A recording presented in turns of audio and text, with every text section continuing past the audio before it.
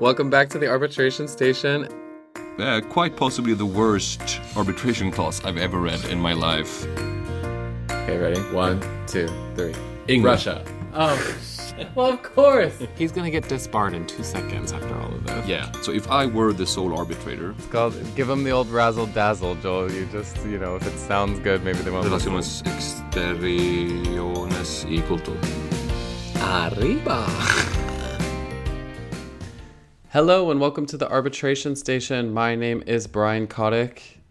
And I am Joel Dahlqvist Kullborg. And we are your co-hosts for another episode of the Arbitration Station podcast covering both commercial and investment arbitration, 66% serious substance, and 33% general ponderings and musings of the arbitration world, and 1% humor, which I think is apropos for today's episode.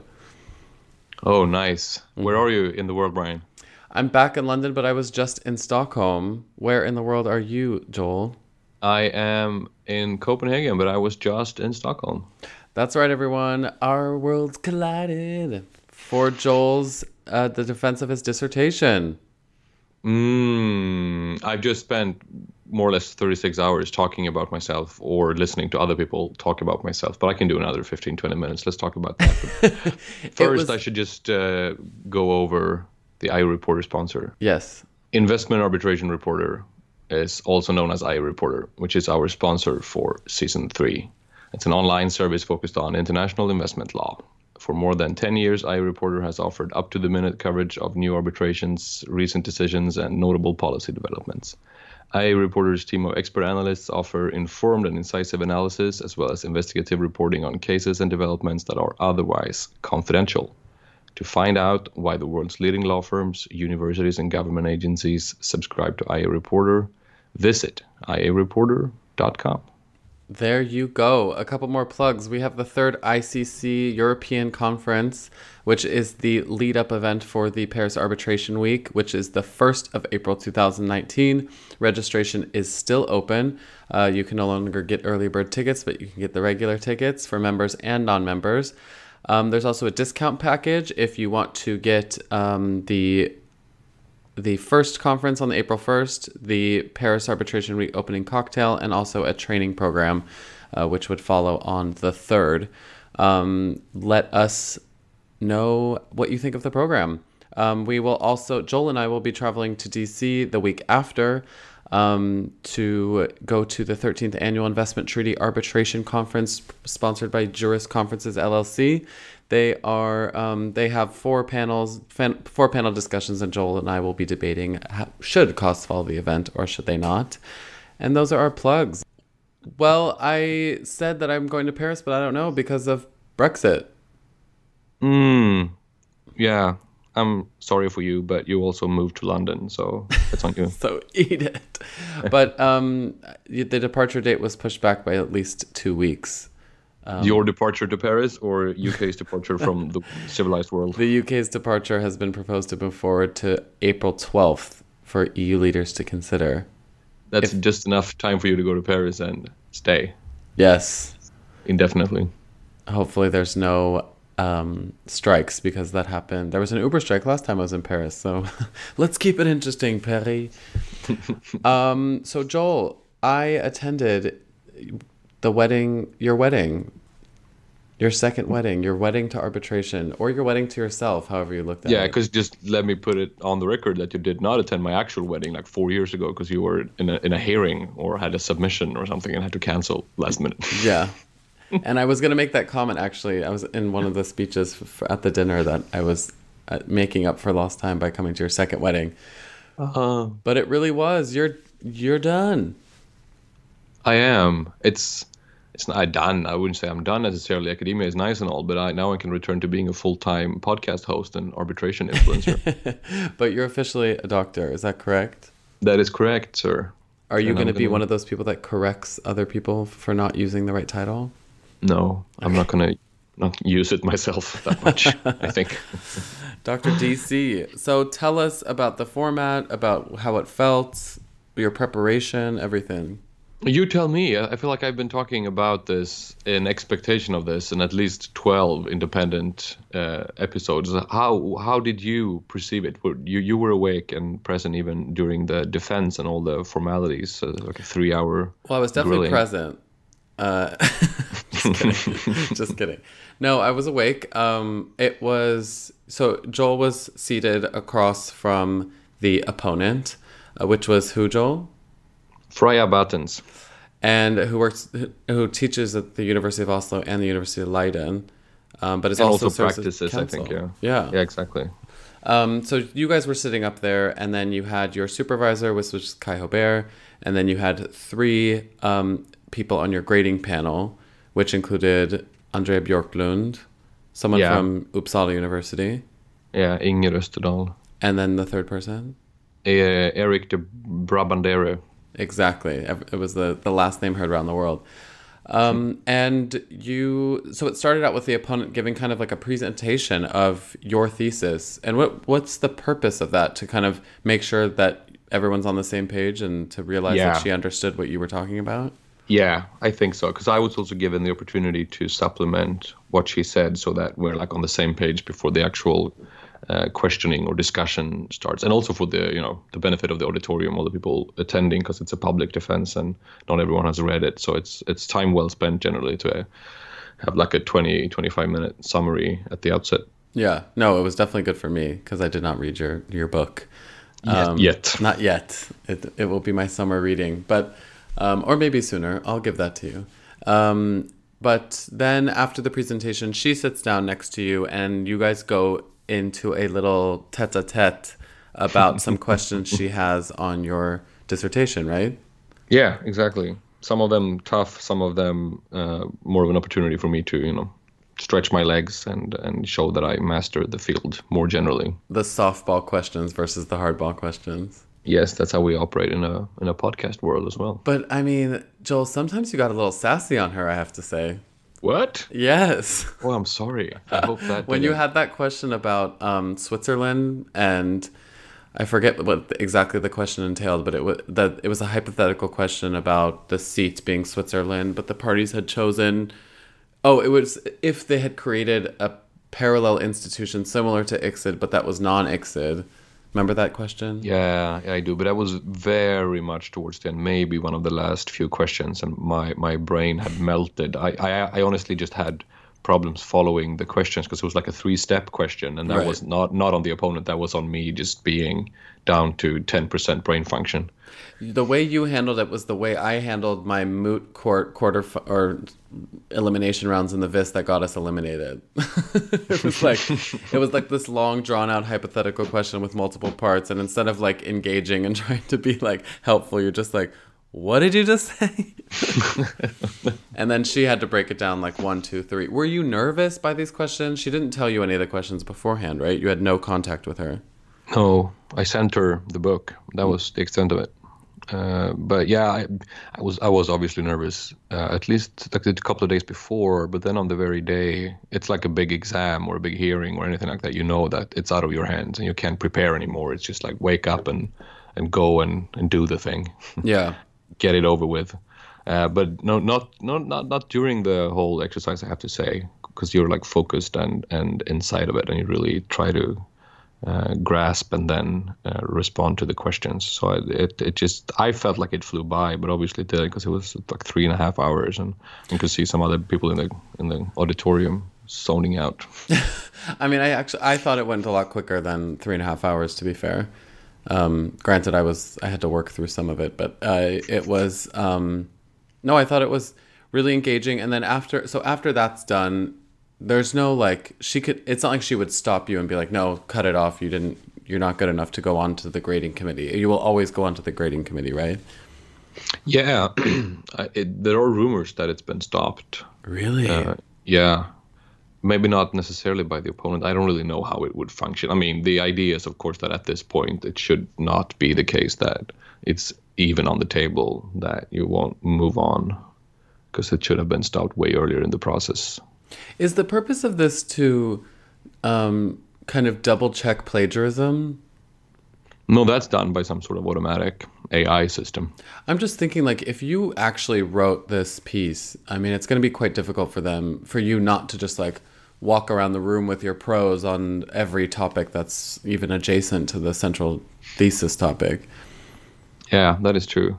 But yeah, so I mean, in practice, it is of course also a test of like the fact that it's actually you who wrote what you claim to have written. Exactly. That's what I was thinking about. But it's also, it's like a driver's test basically to show that you're now part of the academic world. And then once you have the doctorate, it's like a driver's license, and no one will ever ask you any questions again. You can just keep on driving recklessly for 50 years because you passed it once. So it's nice to have it behind me. Yes. So then the grading committee pops in, and Andrea Björklund was first. And Right. she gave some incredible insight, but just more on her own experience because, I mean, she was such a great person to have on that panel since she attended the BG versus Argentina, proceedings in the New York courts. Yeah, and she used to represent the U.S. and like NAFTA arbitrations and right. the ancient 1990s.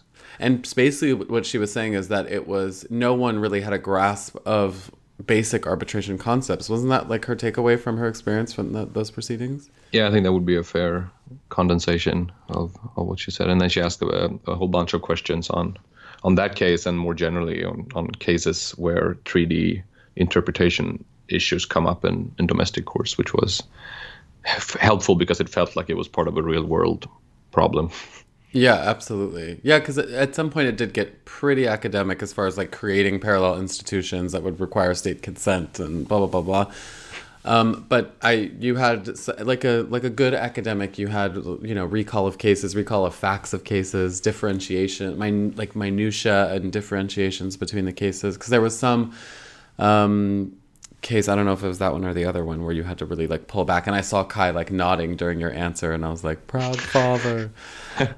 And then you got some philosophical questions from the Uppsala professor saying, why did you think that they did this? But then she got into an interesting question about the Vienna Convention and whether you can interpret bilateral investment treaties the same as multilateral investment treaties as regards, or whether you can use the intent of the party. What was her question? Yeah, it was also like a multi-pronged question, but right. it had to do with the difference between like contract interpretation on the one hand and treaty interpretation on the other, and the extent to which the intentions of the parties are part of the Vienna Convention treaty interpretation rules. And then she also asked if there's a difference or should be a difference between bilateral or multilateral treaties. Yeah, because that seems like it seems like an interesting question. Yeah, but she's a general international lawyer, so that was a general international lawyer's question, because she's very good at this treaty interpretation, which is one of those things that overlaps over different kinds of international law subject. So I think that's where she felt that there was some tension that she could explore, although she wasn't an arbitration specialist per se. Right. It's funny how everyone played to their strengths, huh? It's like yeah. That's what we all do. And then the next step basically was any questions from the audience, which you got a total of 0.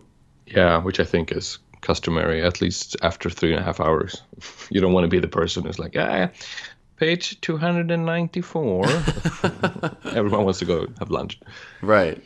So then we all went and had lunch while the grading committee deliberated. And at this point, how did you feel? Empty and tired. I afterwards now I realized there were a lot of people there that I barely talked to or maybe even said hello to, because I was just like in my own bubble, just exhausted and high on adrenaline and confused.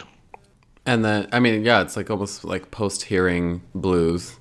Right. Where you've just given it your all, your brain has been completely sucked out. And yeah, exactly. And then you're supposed to mingle and thank each and every person individually for being there and just like showing, that you care. But it was hard. And so I apologize to those who were there, and if I wasn't nice to you. Joel was even handing out signatures at the end. Yeah, I signed a few copies. Because you had some of your students there from the Uppsala program, which was nice that they were able to come, invited to come, and did come. Yeah, I love that. That's a good sign of eager students if they take Friday off to attend doctoral defense just because they're interested in the substance.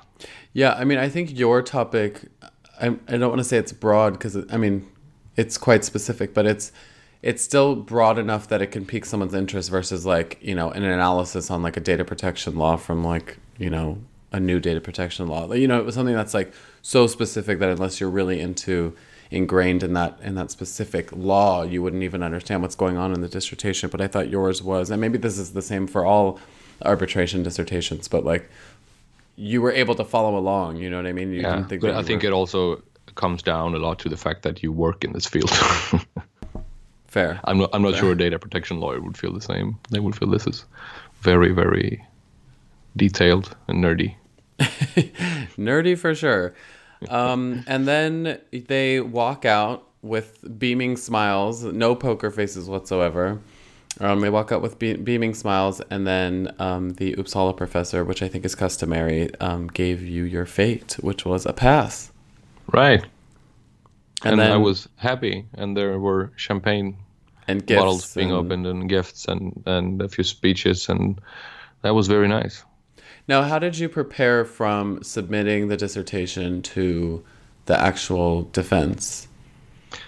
Not as much as I should have, I think, because I had so many other things that piled up, things that could actually pay the bills, since I didn't get any salary anymore from the faculty. So basically, towards like maybe 1 week before I really sat down, because I allowed myself a few weeks after submitting when I didn't look at it, and I think I had almost 2 months in total in between submitting and defending. So I took almost the first month off, just like left it there and on a table without reading it. And then I sat down and I started going over things, and I realized that some of it I wrote in 2015. So I had to just like refresh my mind, and I took some notes. And especially since I deal with so many cases, both commercial awards at ICC and SEC and domestic court judgments, I had to read up on them again, and I took notes just like summarizing, you know, there are 7 different challenges in Canadian courts. I had to be able to keep them apart if I got questions on Canadian case law, for example. So I just like summarize it. I think basically the way most law students or lawyers would approach a similar thing, you just like try to break things down and have shorthand, like shortcuts available to you in case something comes up. But you're able to have notes and everything. Yeah, absolutely. Yeah. Absolutely. How does this type of defense compare to other defenses that you've seen? I've never been to one outside of Sweden. I only have like anecdotal evidence, and it tends to be, I tend to think that the one that I know, which is the Swedish model, is the best, which is always the case, you know, that you're so biased in favor of your own background. Right. So I've only heard about others, and they differ so much from just like a closed door 1 hour examination by a stern professor to similar things to like in other, I think Luxembourg and Belgium and other places, you know, they all dress up and it's very ceremonial, and judging from pictures I've seen, it seems to be like an ICJ hearing. Oh. And like very formalized. And in Finland it's the same. There's a dress code in Finland for doctoral defenses, like it tails. So the opponent comes and like looks like a conductor. Well, speaking of tails, you invited us to an informal dinner after, which is not informal at all. It was completely formal with suits and women with long gowns. And in this beautiful Nahun, which is like, what would you call it? Like a dining club? Yeah, it's basically like a college in Oxford or Cambridge or like that kind of university, but less rich and more like social focused than like living. Yeah, exactly. Basically, most students, 99%, are members of a nation, and you can go there and eat very cheap food or just hang out and socialize and be part of different clubs and stuff like that. And then there were speeches, there was dinner, there was wine, there was good conversation. You sat me next to Andrea, which was very nice. And you were there all night, danced the night away. Yeah. And then I woke up and realized I have to get to work. It must feel weird. It must feel weird. Your 4.5 years of focus, or at least like a distant focus, is now behind you. Yeah, it does feel empty. But I've never had more work than I have right now, because I only have myself to blame, but I put so many other projects on hold, and now they all just like converge this week and the next. Basically, I have to do so many separate things, so I won't really have time. But as our listeners know, I'm going to the US, and most of it is work, but some of it I'll try to enjoy as well and kick back and actually think about this. Yes. Well, I'm happy it's behind us, because you can be a better friend. And just kidding. And that's true, actually. And you can bring more clout to the podcast. I mean, now you're no longer the doctoral candidate co-host. That's true, but I'm also formally unemployed. I'm not tied to any particular university anymore, so that sort of takes a little bit of the edge off. With being a doctoral candidate at University X is almost as good as being just like a lawyer with a degree. Was this you just trying to tell our listeners that you are looking for a job? Oh, no. I'm not going to work anymore, ever again. I'm very content with life the way it is. Do you have any... one last question. Do you have any tips or reflections that to give to people maybe going through their PhD right now? Good, thanks. What I wanted was to get away from the focus on me, and this was a good way of doing that. Thank you, man. Yes, I have the same tip that I got from all the other people I spoke to who did this before, and it's that it's nice and just fun to defend your dissertation. Of course, you'll be a nervous wreck. That's part of it. But as you are, you should be aware that once the day comes, it's just going to be a thrill, because it's very rare that you get to sit down for hours talking about your own research with a person who's actually read it, and there are people listening and they can't leave the room. That's never going to happen again. That's never going to happen again as an academic, and you should cherish that moment. And if it's not a complete moron on the other side who's just like a mean Bond villain character, it's going to be a pleasant conversation and you're going to enjoy it. So I think that's a good thing to keep in mind, that it's not scary, it's fun. The actual defense. The actual defense. Yeah. Well, you're talking more about the general process, because then I would like to refer you to the first episode of the podcast, The Arbitration Station. There we go. Love a cross-reference. Should we move on to a substantive topic? The only one that we have, I think, more or less. That is true. Joel will be taking that topic. Yeah, now I'm back in business, and I will move in and take over the arbitration station, more or less, so you can relax a little bit after having carried this when I was trying to finish my doctorate. And the topic in question is non-participation in arbitration, primarily non-participating parties, and what to do when parties do not participate. We'll also say a few words on non-participating arbitrators, just because that's fun. And then we'll move right on to the happy fun time, which we will be talking about really long overdue, actually. Humour in arbitration. This came to us from Frederick Ringquist in Moscow, this topic suggestion.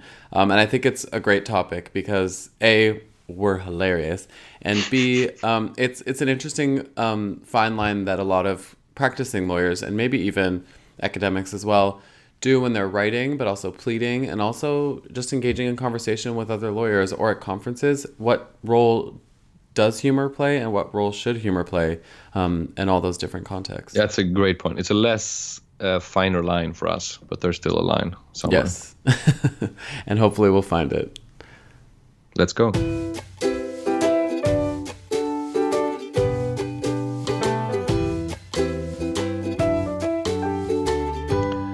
So, non-participation or non-attendance, it's often feared by arbitrating parties on the basis that it may allegedly jeopardize the enforcement of the award. We've talked about this, we touched upon this in some other contexts in the past. From an arbitrator's point of view, I think it's fair to say that the absence of a party at a hearing may, probably also should, impact his or her role at the hearing. In particular, it's been argued in several different places that the tribunal should go as far as stepping into the shoes of the absent party, testing the present party, basically, and the evidence of the arguments brought by the party that is there. But it's also the case, as we all know, that arbitrators are bound by their duty to act fairly and impartially, and just the fact that a party is absent doesn't necessarily justify a departure from that obligation. So the question for us is therefore how the tribunal's duty to act fairly should be discharged in circumstances where one party is absent. And here I think it's useful for context to recall domestic approaches. I'm talking litigation now. And domestic jurisdictions differ considerably on how the similar situation to the one I'm talking about, where one party doesn't show up in an arbitration, is regulated. In that scenario, many jurisdictions allow for default judgments, i.e. a judgment that is basically just an incorporation of the participating party's prayer for relief. So you don't show up, the other party automatically gets what it wants, basically. Is that the case? It is in at least some U.S. states, right, that you do have default judgments. Exactly. No, yeah. If you don't show up or don't submit something to the court, even on time, you can get a default judgment. Yeah. And I mean, that of course presupposes that you've been properly notified, but we'll get back to that, I think. First, we should get back to arbitration. Oh, okay. We don't care about litigation. Hey, no. I hate talking about litigation. Yeah, don't we all? No litigation, no mediation, except for very rare specific circumstances on this podcast. If we're forced to, according to our clause, but yes. Yeah, exactly. Okay, so what kinds of party default do we have? I just realized that's not an optimal phrase when I use the word default judgment, but you all know what I mean. What kind of absence or non-participation are we talking about? And it can occur actually at many and sometimes multiple stages at the same time during the process. So in any one arbitration, you can have a party that is on and off, so to speak, and participates and then does not participate. So it's not just the case that we have parties that don't show up in the first place and the whole thing has to be done without their being present. For example, the respondent may be reluctant to or may end up not responding to a notice of arbitration, could also fail to participate in the appointment of an arbitrator or fail to pay its share of the deposit to the relevant institution, the advance on costs. And afterwards, when the proceedings are underway, the party may fail to comply with directions to plead its case the way the tribunal wishes it to do, witness statements, evidentiary hearings, stuff like that. Basically, a tribunal may be confronted with the vision of an empty chair in many different scenarios. And thereafter, of course, the absent party may also fail to serve any submissions it's been instructed to do, or otherwise just act along the way in a way it's expected to. Right. Which means that we have to seek guidance in applicable rules and see what do we do in these various scenarios. And provided, of course, which is always the case, party autonomy, kids, if there's no regulation in the arbitration agreement, which I think it's incredibly rare. I've never seen or even heard of a clause where how the tribunal should act in the absence of a party has been regulated. Have you? No, I have not seen that. That level of detail is, of course, not part of the midnight clause very often. I think it's fair to say. Right. So we have to turn to all the various arbitral rules, or leges loci arbitri, but I won't go through them. I'll just say that they typically themselves do not regulate this. So we're back to, they do regulate it, but they don't give a lot of guidance and afford the tribunal wide discretion to act the way it sees fit under the circumstances, and depending on why and how the party is not participating, they may act differently as the tribunal. So wide discretion. Then we have the scenario that I found the most interesting ones, and I have been looking at in different contexts, and I think you are probably also faced it because you used to work at the SEC, similar to me, and that is the failure to appoint an arbitrator. That's an interesting scenario, I think. And then typically, or hopefully, you have an appointing authority, and if you don't, if it's pure ad hoc, you may have a domestic court under the domestic law of the jurisdiction that you can go to in case a party does not appoint an arbitrator. And I think we can say that in this case, the party in question is the respondent. Right. For obvious reasons. And then what do you do as an appointing authority? And this is something that I've been playing around with. Maybe I should do some more research into this. Like, what considerations go into this? You are an appointing authority. A claimant comes to you and says, the respondent does not appoint an arbitrator. Please appoint for us, or for them rather, for the respondent. Yeah. What should you do then as the appointing authority? Well, you should, of course, appoint an arbitrator, but what considerations should guide which arbitrator you do appoint? Well, I did something similar to this at the SEC when I was working at council. That when there was a defaulting party, you had to choose an arbitrator. And because that also, it's a bit different as well if it's part of the rules or part of how the procedure is in the arbitration clause, that the third arbitrator will be chosen by the appointing authority or the institution as well, because then you have basically the institution getting a majority of the appointees, and then the one party who's the only participating party has the third. And I just raise that now because and this is exactly, and maybe you're going to get into this and how an arbitrator should react when there isn't a participating party, but you have to be as neutral as possible, so to avoid, especially in a reviewing court, on a set-aside or challenge, that you would, right, show that there was really no semblance at all of anything that could be considered, not biased, but adverse to the non-participant party. Yeah, right, because that is the background against which this whole discussion is taking place, of course, as I mentioned initially, that it's the non-enforcement or the set-aside of the award. It's like a shadow hanging over all of this, and you have to keep that in mind. But if we're back to the appointment procedure here, and this, I think Luke, IU reporter Luke, did something a few years back on this when he had looked at who was appointed. Not a lot of analysis, but a lot of legwork digging up who was appointed when institutions appoint on behalf of states, to see if there are patterns. And I don't recall the exact outcome of what he did, but I'm just mentioning that because it's interesting then, given what we just said about the risk of set-aside. It's very hard to find an arbitrator, in particular if you're also, as you said, appointing the third arbitrator. You need to ensure that the arbitrator you appoint on behalf of the defaulting party is beyond reproach, which, depending on the facts of the case, might be very tricky, actually. So you have to take into account the nationalities of the parties, any relevant terms of the arbitration agreement, languages, the profile of the other arbitrators or arbitrator and counsel, the subject matter, all of these things that parties otherwise do. But here you have to do it sort of vicariously and try to figure out what would the party had preferred had it been here, which might be complicated if the party is like a state that you've never had any interactions with in the past as an arbitral institutions. Right.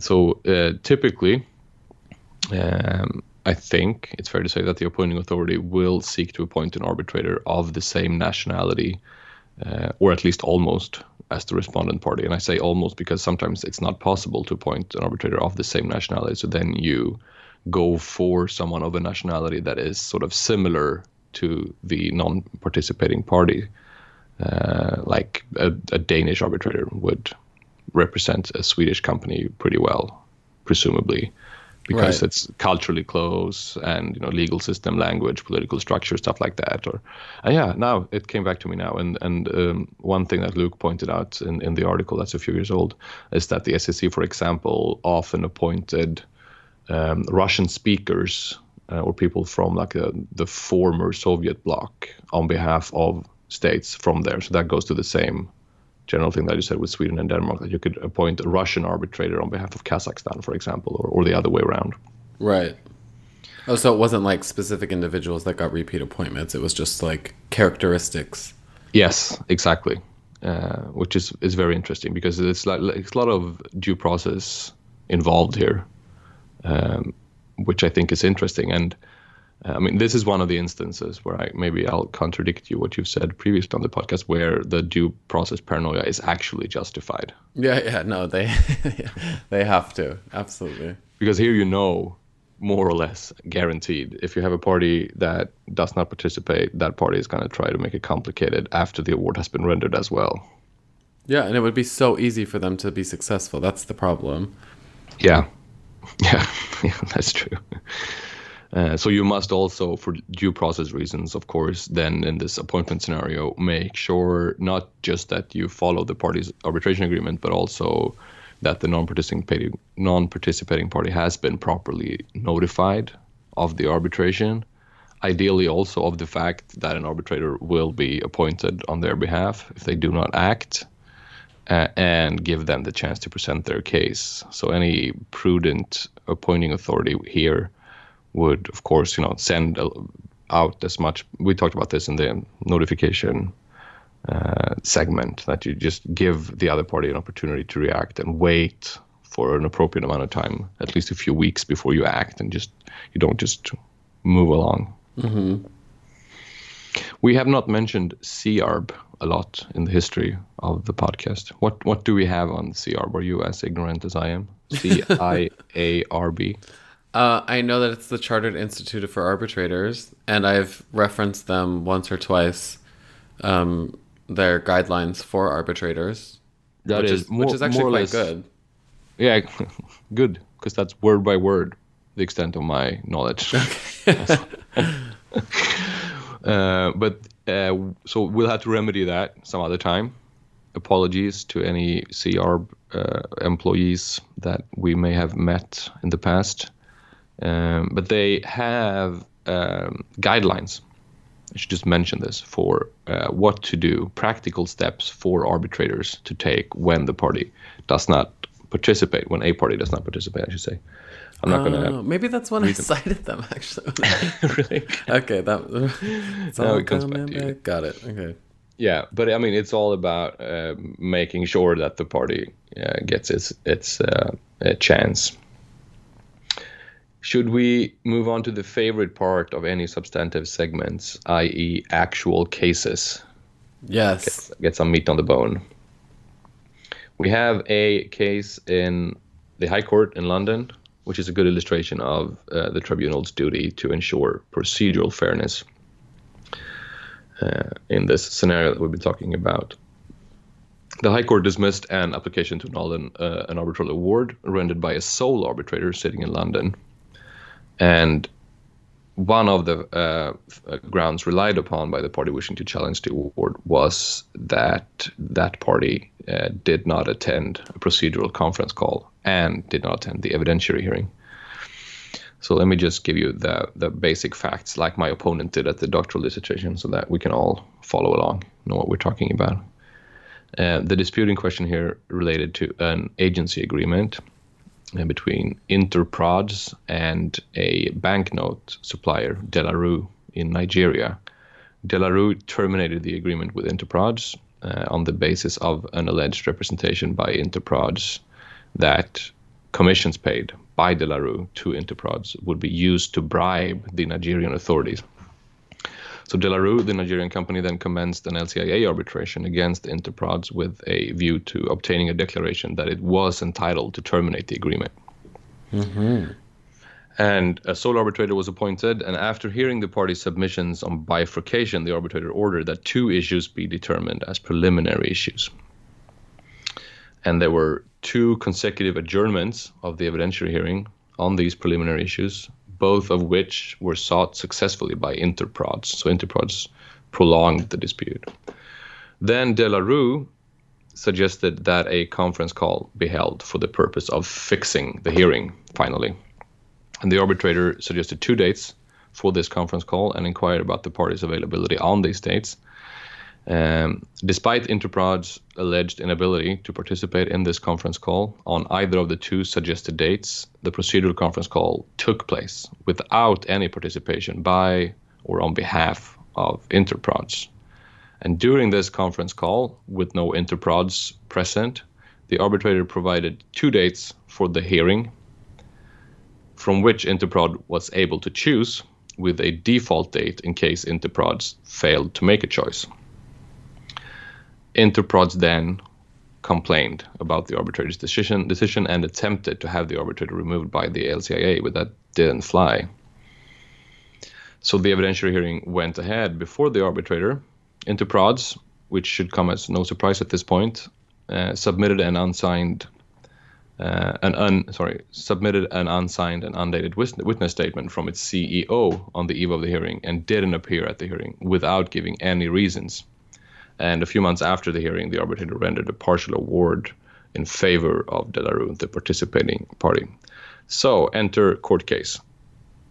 The non-participating party, Interprods, then challenged the award and tried to have it annulled at the seat of arbitration in London. And they attacked, of course, these alleged serious irregularities relating to the fixing and holding of the hearings. But it didn't fly. And the High Court found that the actions or failures to act on behalf of the arbitrator did not amount to a serious irregularity. Mm-hmm. And the way I just recounted the facts, that seems pretty reasonable, doesn't it? Yeah. No, it does. I mean, because the bar is quite high, so... Yeah, it really is. And here, the arbitrator had done his or her best to ensure that the party had the opportunity to participate, which is not the same thing as actually participating. Right. That's a key thing to point there. That's a good Yeah, point. It really is.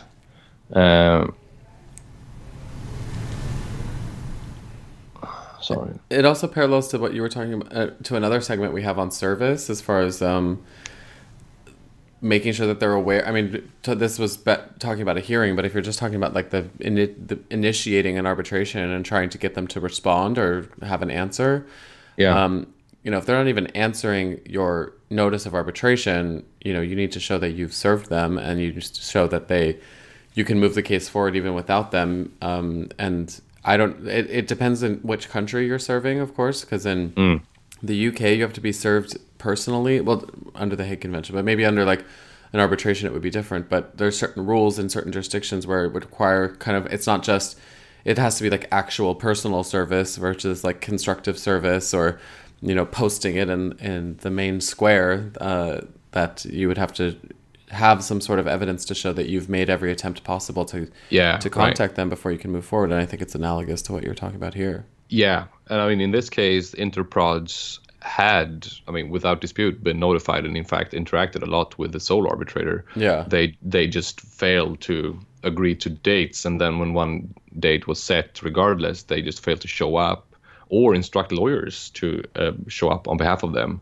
Yeah. And they didn't really provide reasons for this, which was also an important part of the court's decision, that because it was under the UNCITRAL rules, I think, even though the LCIA was the appointing authority, and under the UNCITRAL rules, a party, if notified, may fail to appear, of course, but you have to show sufficient cause. And in this case, there were no such sufficient cause. Basically. Right. You want more cases, Brian? And I promise you they're sexy. Yeah, give me a case. Interstate cases, which we rarely bring up, and we have to. Maybe we should open a future potential fourth season with some interstate stuff, because that's actually something we should have done before, and they tend to be sexy cases. Oh, yeah, we have someone to interview for that. We do? Yeah, Greg. Yeah. Right? Oh, yeah, we should have. Okay, yeah. That's probably on us that we haven't so far. Sorry, Greg. Yeah, now it's in the atmosphere. Now it's going to happen. Yeah, now we have to do it. So this case we all know about. It's the Arctic Sunrise case, and for the final parts of this segment, there's going to be a lot of Russia. Maybe no, we'll focus on this. It's a lot of Russia on the arbitration station. But here, the Arctic Sunrise is the Greenpeace case. Where Russia detained the Greenpeace ship that was called Arctic Sunrise, probably still is, and detained Greenpeace activists and freelance journalists in September 2013. And they were there protesting against oil drilling in Russia's exclusive economic zone. And they were initially charged, the people on the ship, with piracy in Russia, later downgraded to hooliganism, I think. Both the detainees and the ship have been released following a successful application by the Netherlands to ITLOS, the International Tribunal for the Law of the Sea, in Hamburg. Mm-hmm. So it was an application for interim measures, basically. But that procedure took place without Russia having been present. And so basically Russia refused to participate in a creative way that makes you admire Russian diplomatic tactics. Right. So Russia just communicated its position through diplomatic note verbal, verbal notes, which aren't really verbal, sent to the Netherlands and to the PCA, which was the registry in the state-to-state arbitration. basically just saying, we refuse to take part in this arbitration and we will not provide any comments on substance or anything else on this. Thank you very much. End of diplomatic cable. Which, may or may not be a jurisdictional objection, depending on how generous you are in interpreting submissions. And so let me just quote how the ITLOS tribunal, in this case, dealt with this fact that Russia had communicated, but only to say that we won't communicate any further. I'm quoting now.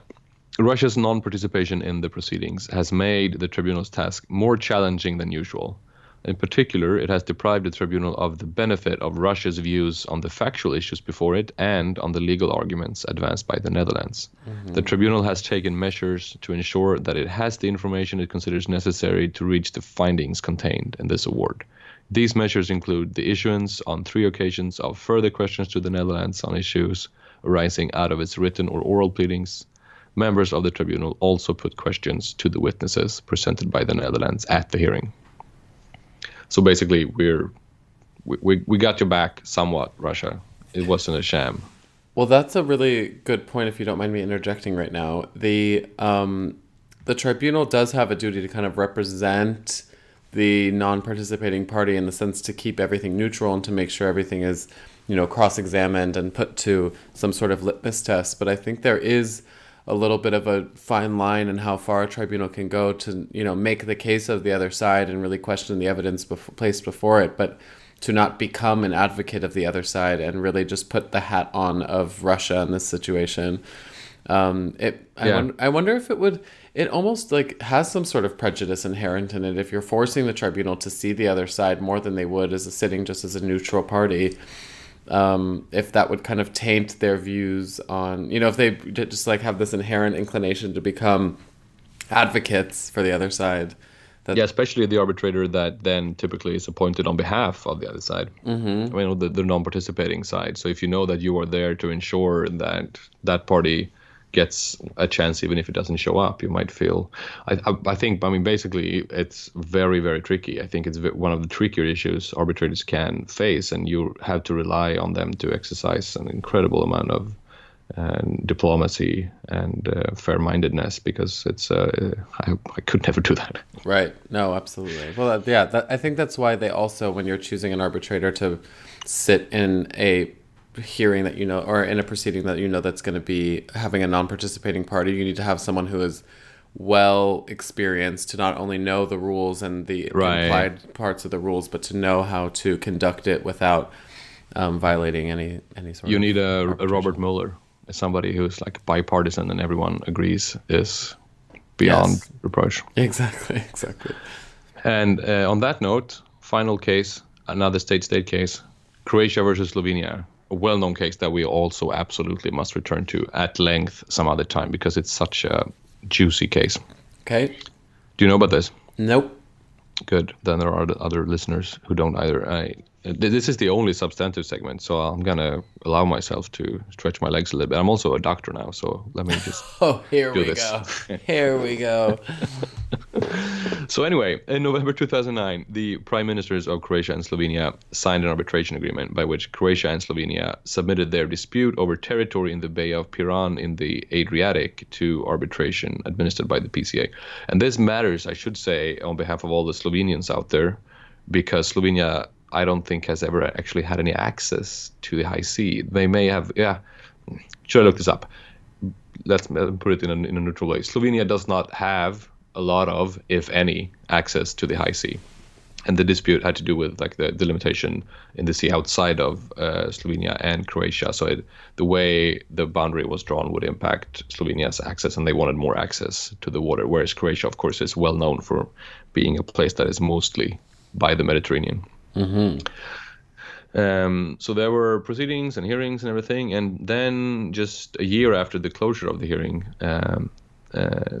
Balkan media outlets published transcripts of tapped telephone conversations, revealing that Slovenia's appointee to the tribunal, Jarne Sekulic, who up until that point, at least, was a very well-respected arbitrator, who was even the Secretary General of UNCITRAL for a while, he had been conveying confidential information about the deliberations to the Slovenian government agent in question, and discussing with her how to place extra evidence supporting the state's case before the tribunal. Jesus. And this was tapped. And as far as I know, we don't know to this date who tapped it and why.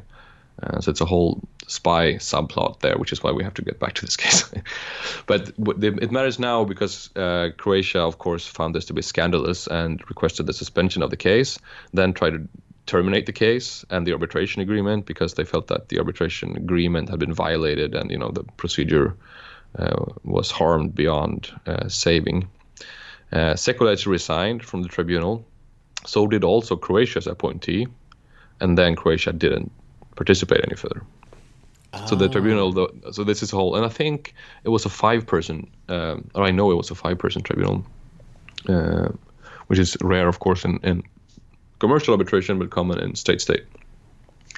So they recomposed the tribunal, the PCA, as the appointing authority, and eventually the tribunal found, to make a long story short, in favor of Slovenia mostly.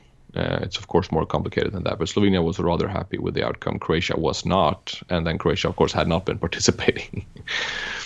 And this hasn't really been solved yet because Croatia is upset, and it's the spice here is that both are EU member states, both Croatia and Slovenia, and they're neighbors, and they're supposed to get along. Mm-hmm. But the parties got a deadline until I think it was January 1st, 2018. To implement the award and redraw the boundaries. Then Slovenia announced its intention to take Croatia to the Court of Justice of the European Union because Croatia did not implement the award. As far as Croatia feels, this is like a non-valid award, and they didn't participate for the second half of it. So now Slovenia is arguing that Croatia is violating EU law by not fulfilling its treaty obligations under EU law. So that's just another reason to get back to this case in the future. I think once we know what happened, because it's tricky. They said that because I was looking for the water, and so basically Slovenia did not have access to the high seas. It had to go through this junction area that was bordered by Italy. So Italy goes all the way down, and Slovenia would have to go through this junction area to get to the high seas. But then I looked up just above it, and it says the disagreements between them were an obstacle to Croatia's accession to the EU for years. Oh yeah, because Slovenia joined in 2004 and Croatia much later, 2009 probably. Yeah, so they were just using that. That's hilarious. Yeah, and then arbitration didn't solve it. It made it worse. So no arbitration for peace there. Well, don't hate, participate, right? Yeah, exactly. And we should also mention, just so that it has been mentioned, that the most famous non-participating party is Russia. And in particular, all the 9, 10-ish known pending or just concluded cases based on Crimea related disputes against Russia. Russia does not participate. So it's a big issue because of those many disputes that we won't talk about. Well, what we will talk about, unless you had a question on Russia. I did not. No, the only case that I've had as counsel where there was a non-participating party was a Russian individual. So, yeah. So now we have a lot of data. 100% of known cases. Yeah, exactly. Russia non-participating. But what if one of the arbitrators failed to participate and you end up with a truncated tribunal? And here the attentive listener will, of course, recall our earlier segment on deliberations and... Episode 1. No. Yeah. Was it? Yeah, it was. What was episode 1? It was PhD life, deliberations, and secretaries, right? Yeah. That's a good one. Wow. Too bad the sound levels were terrible, because that would have been a greatest hit. I know. So in that segment, we talked about the CME versus Czech Republic case, which was challenged in the Sphere Court of Appeal because one of the arbitrators did not participate, and that didn't fly. But you can listen back to that.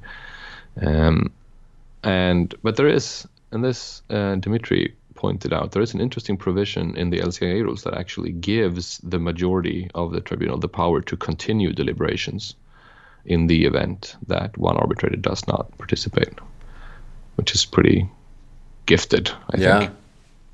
And now, actually, this, just speaking about this out loud, I had to think about this. I know that there is a case, it's called Himpurna or Himpuna or something versus Indonesia, an uncitral case. And I know this solely because Jon Paulson was involved in it, and I had to look it up sometime out of admiration when I had nothing else to do. And we may have to double check this before we actually publish it so that I don't slander a state. But I think Indonesia actually actively prevented their appointee from participating in the hearings. Oh. After which the other two arbitrators still moved on and said, applying the uncitral rules and the general power to, to conduct the arbitration, that they said that in these circumstances we can allow for one party to prevent the arbitration from moving on. The show must go on, essentially. That would be an interesting, academic point to say at what, the mandate of your party-appointed arbitrator. Sure, there's some sort of soft mandate, but you don't take instruction from the party that appointed you. No, exactly. So, I think it's a slam dunk as far as I'm concerned, that the other arbitrators then should have the authority to move on, because otherwise nothing would work. If you don't want the arbitration to function, you just appoint some lackey and then prevent the person from participating. Right. Arbitrator for hire.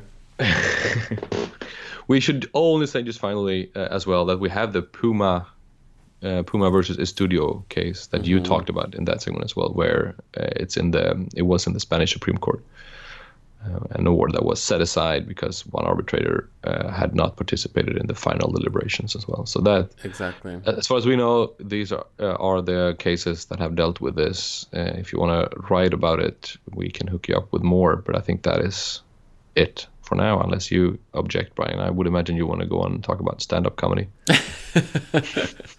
No, that was great, and I think it's very important because this will come up in anyone's career, and it's just about really, really sticking to the rules and the law to the T, to make sure that you're going to get a enforceable award in the end. Right. Very important. Very important. All right, let's move on to some comedy.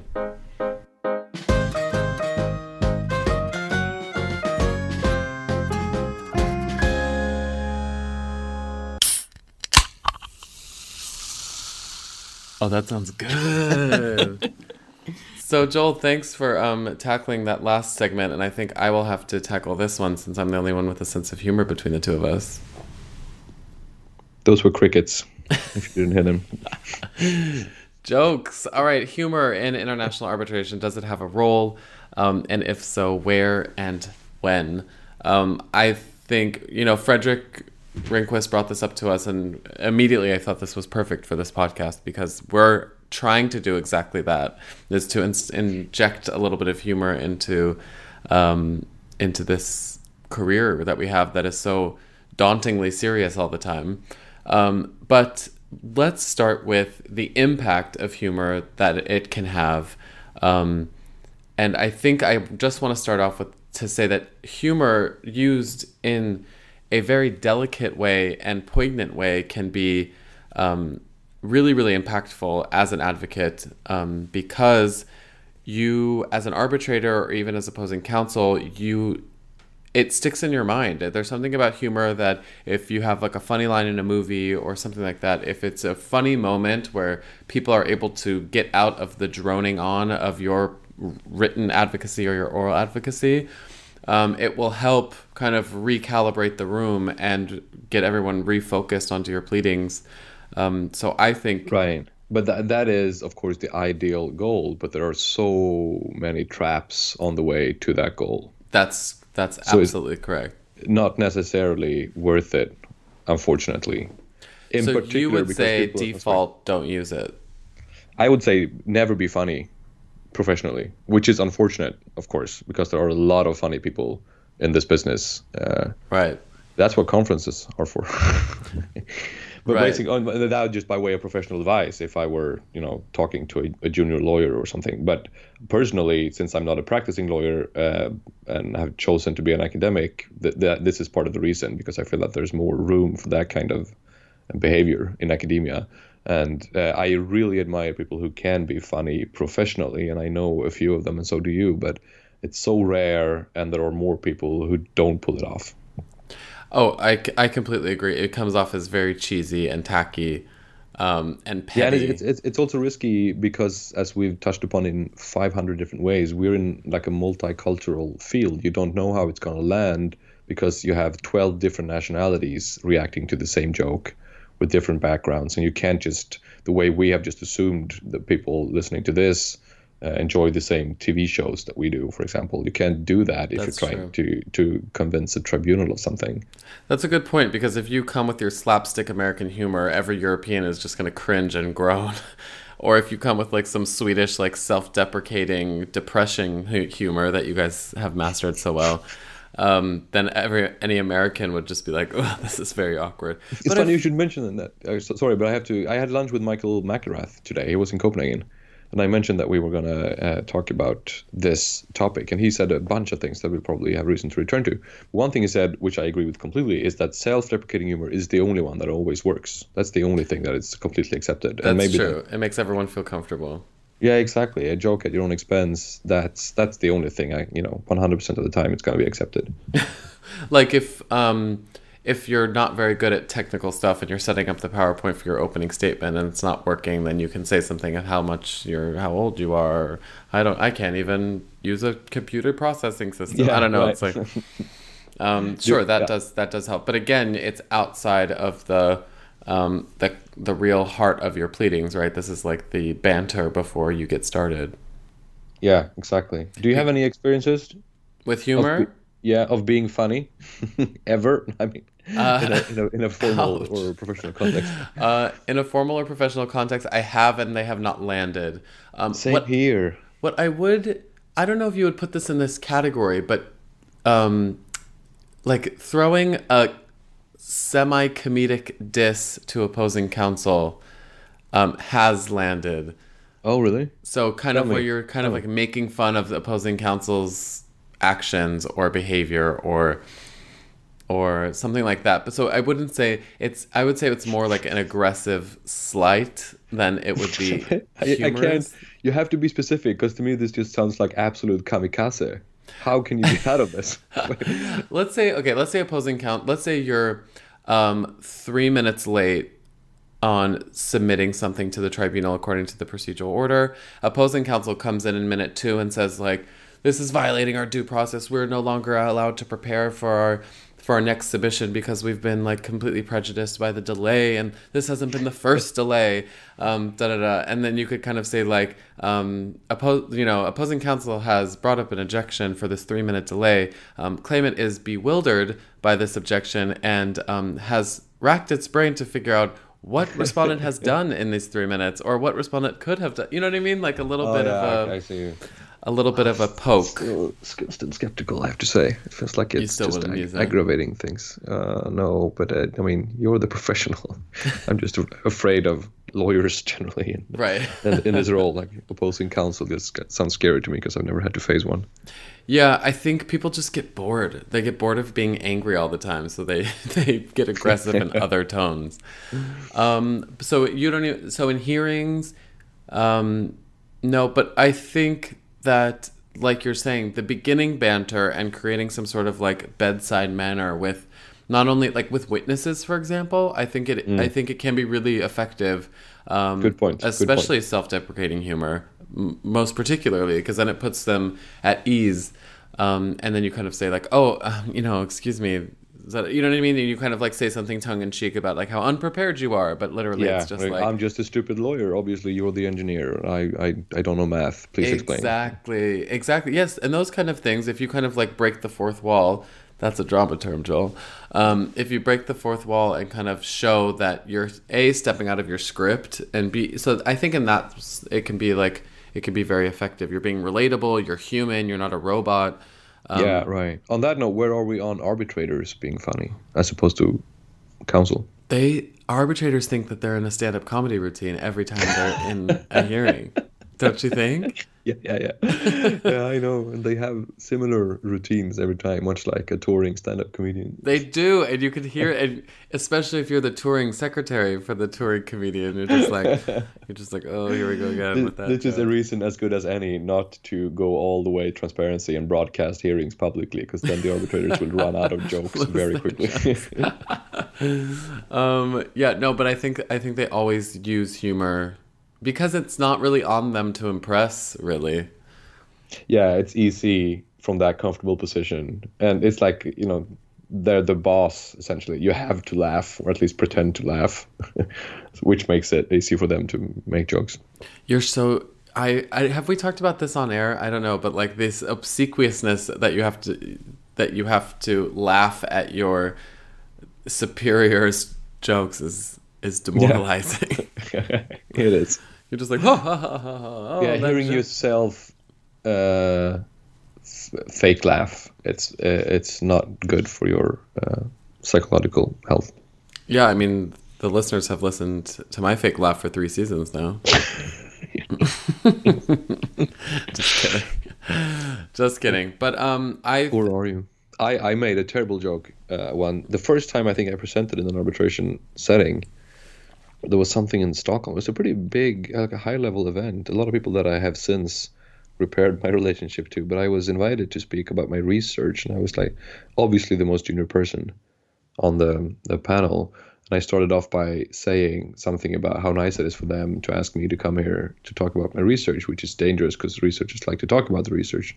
And then I thought so, took a comical break, and I said, lock the doors and look towards the people at the back of the room.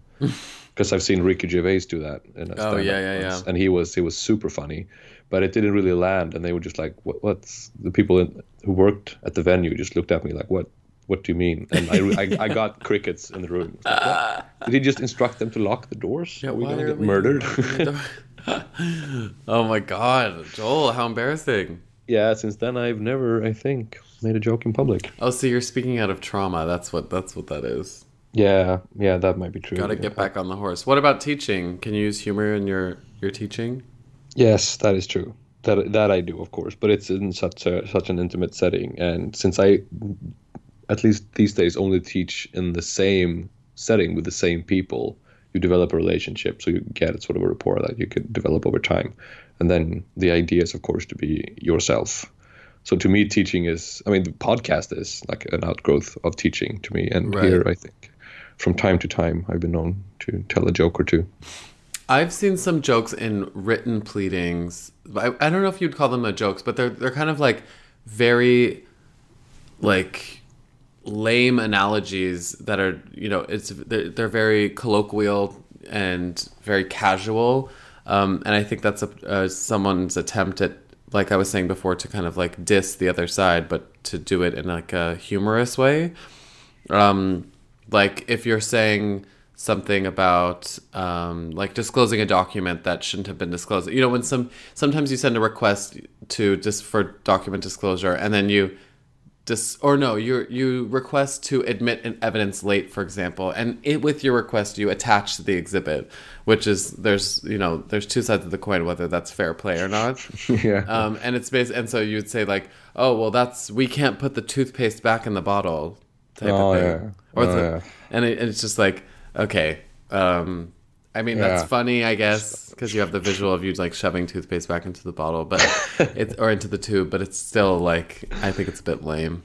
Yeah, and it's so hard to be funny in writing, generally speaking. You can make up for a bad joke with delivery and charm and whatnot, but in written form, you're more bound to confuse people than make them laugh. Yeah, it becomes distracting. I think you're right.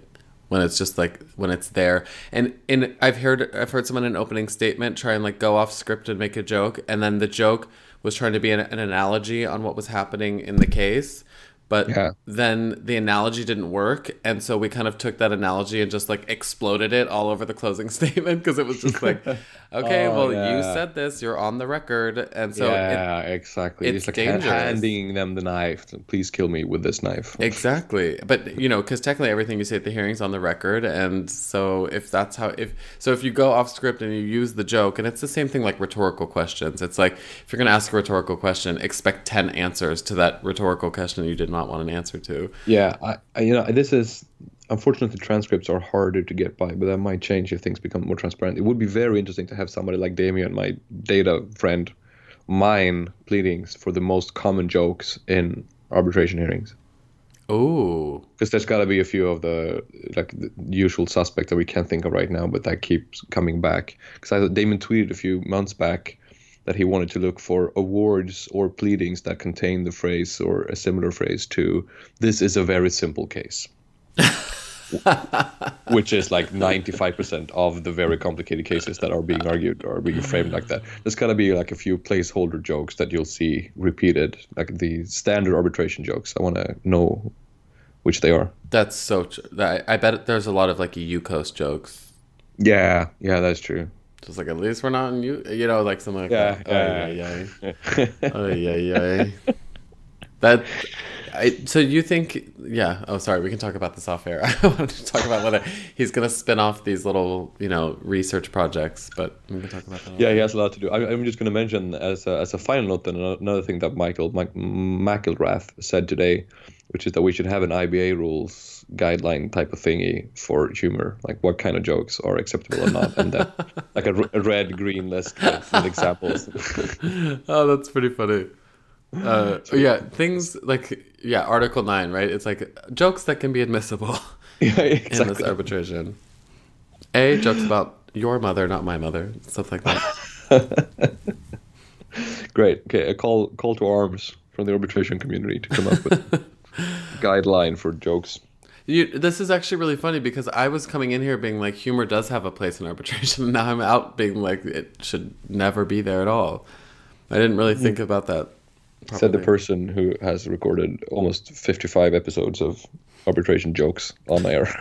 Yeah, puns. Oh, none of those either. Okay, I love puns, but that's another kind of Because you're from worms. Gothenburg, so. Exactly. All right, well, there is our episode, and we are excited to. We only have maybe one, maybe two episodes left, probably one left for this season. So, And they are going to be sort of special, all of them. You'll be in Paris, we'll be in DC, I'll be in California. Hopefully we can pick up some audio content from all of these places and do something a little bit out of the ordinary for the remaining episode, within parentheses, episodes. That would be great. Follow us at the Arb Station on Twitter. Email us at arbitrationstation@gmail.com. Send us requests to speak at your conferences as well. We are excited to keep meeting people on the road. It's always nice when people introduce themselves and say they've listened to the podcast. So Yes, and I want to, in addition to thanking Dmitry Menikov, who keeps us floating with his research, and Luke Peterson, I also want to thank the many people actually who have reached out, people that I know and people that I don't know, who listened to the podcast and congratulated me on my successful defense. That made me feel that's nice. Very well. I'm very happy. Yes. Congratulations can come to me as well. Thank you for nothing. All right, Joel, will you enjoy the rest of your evening? You too. Talk to you soon and see you in Washington, District of Columbia.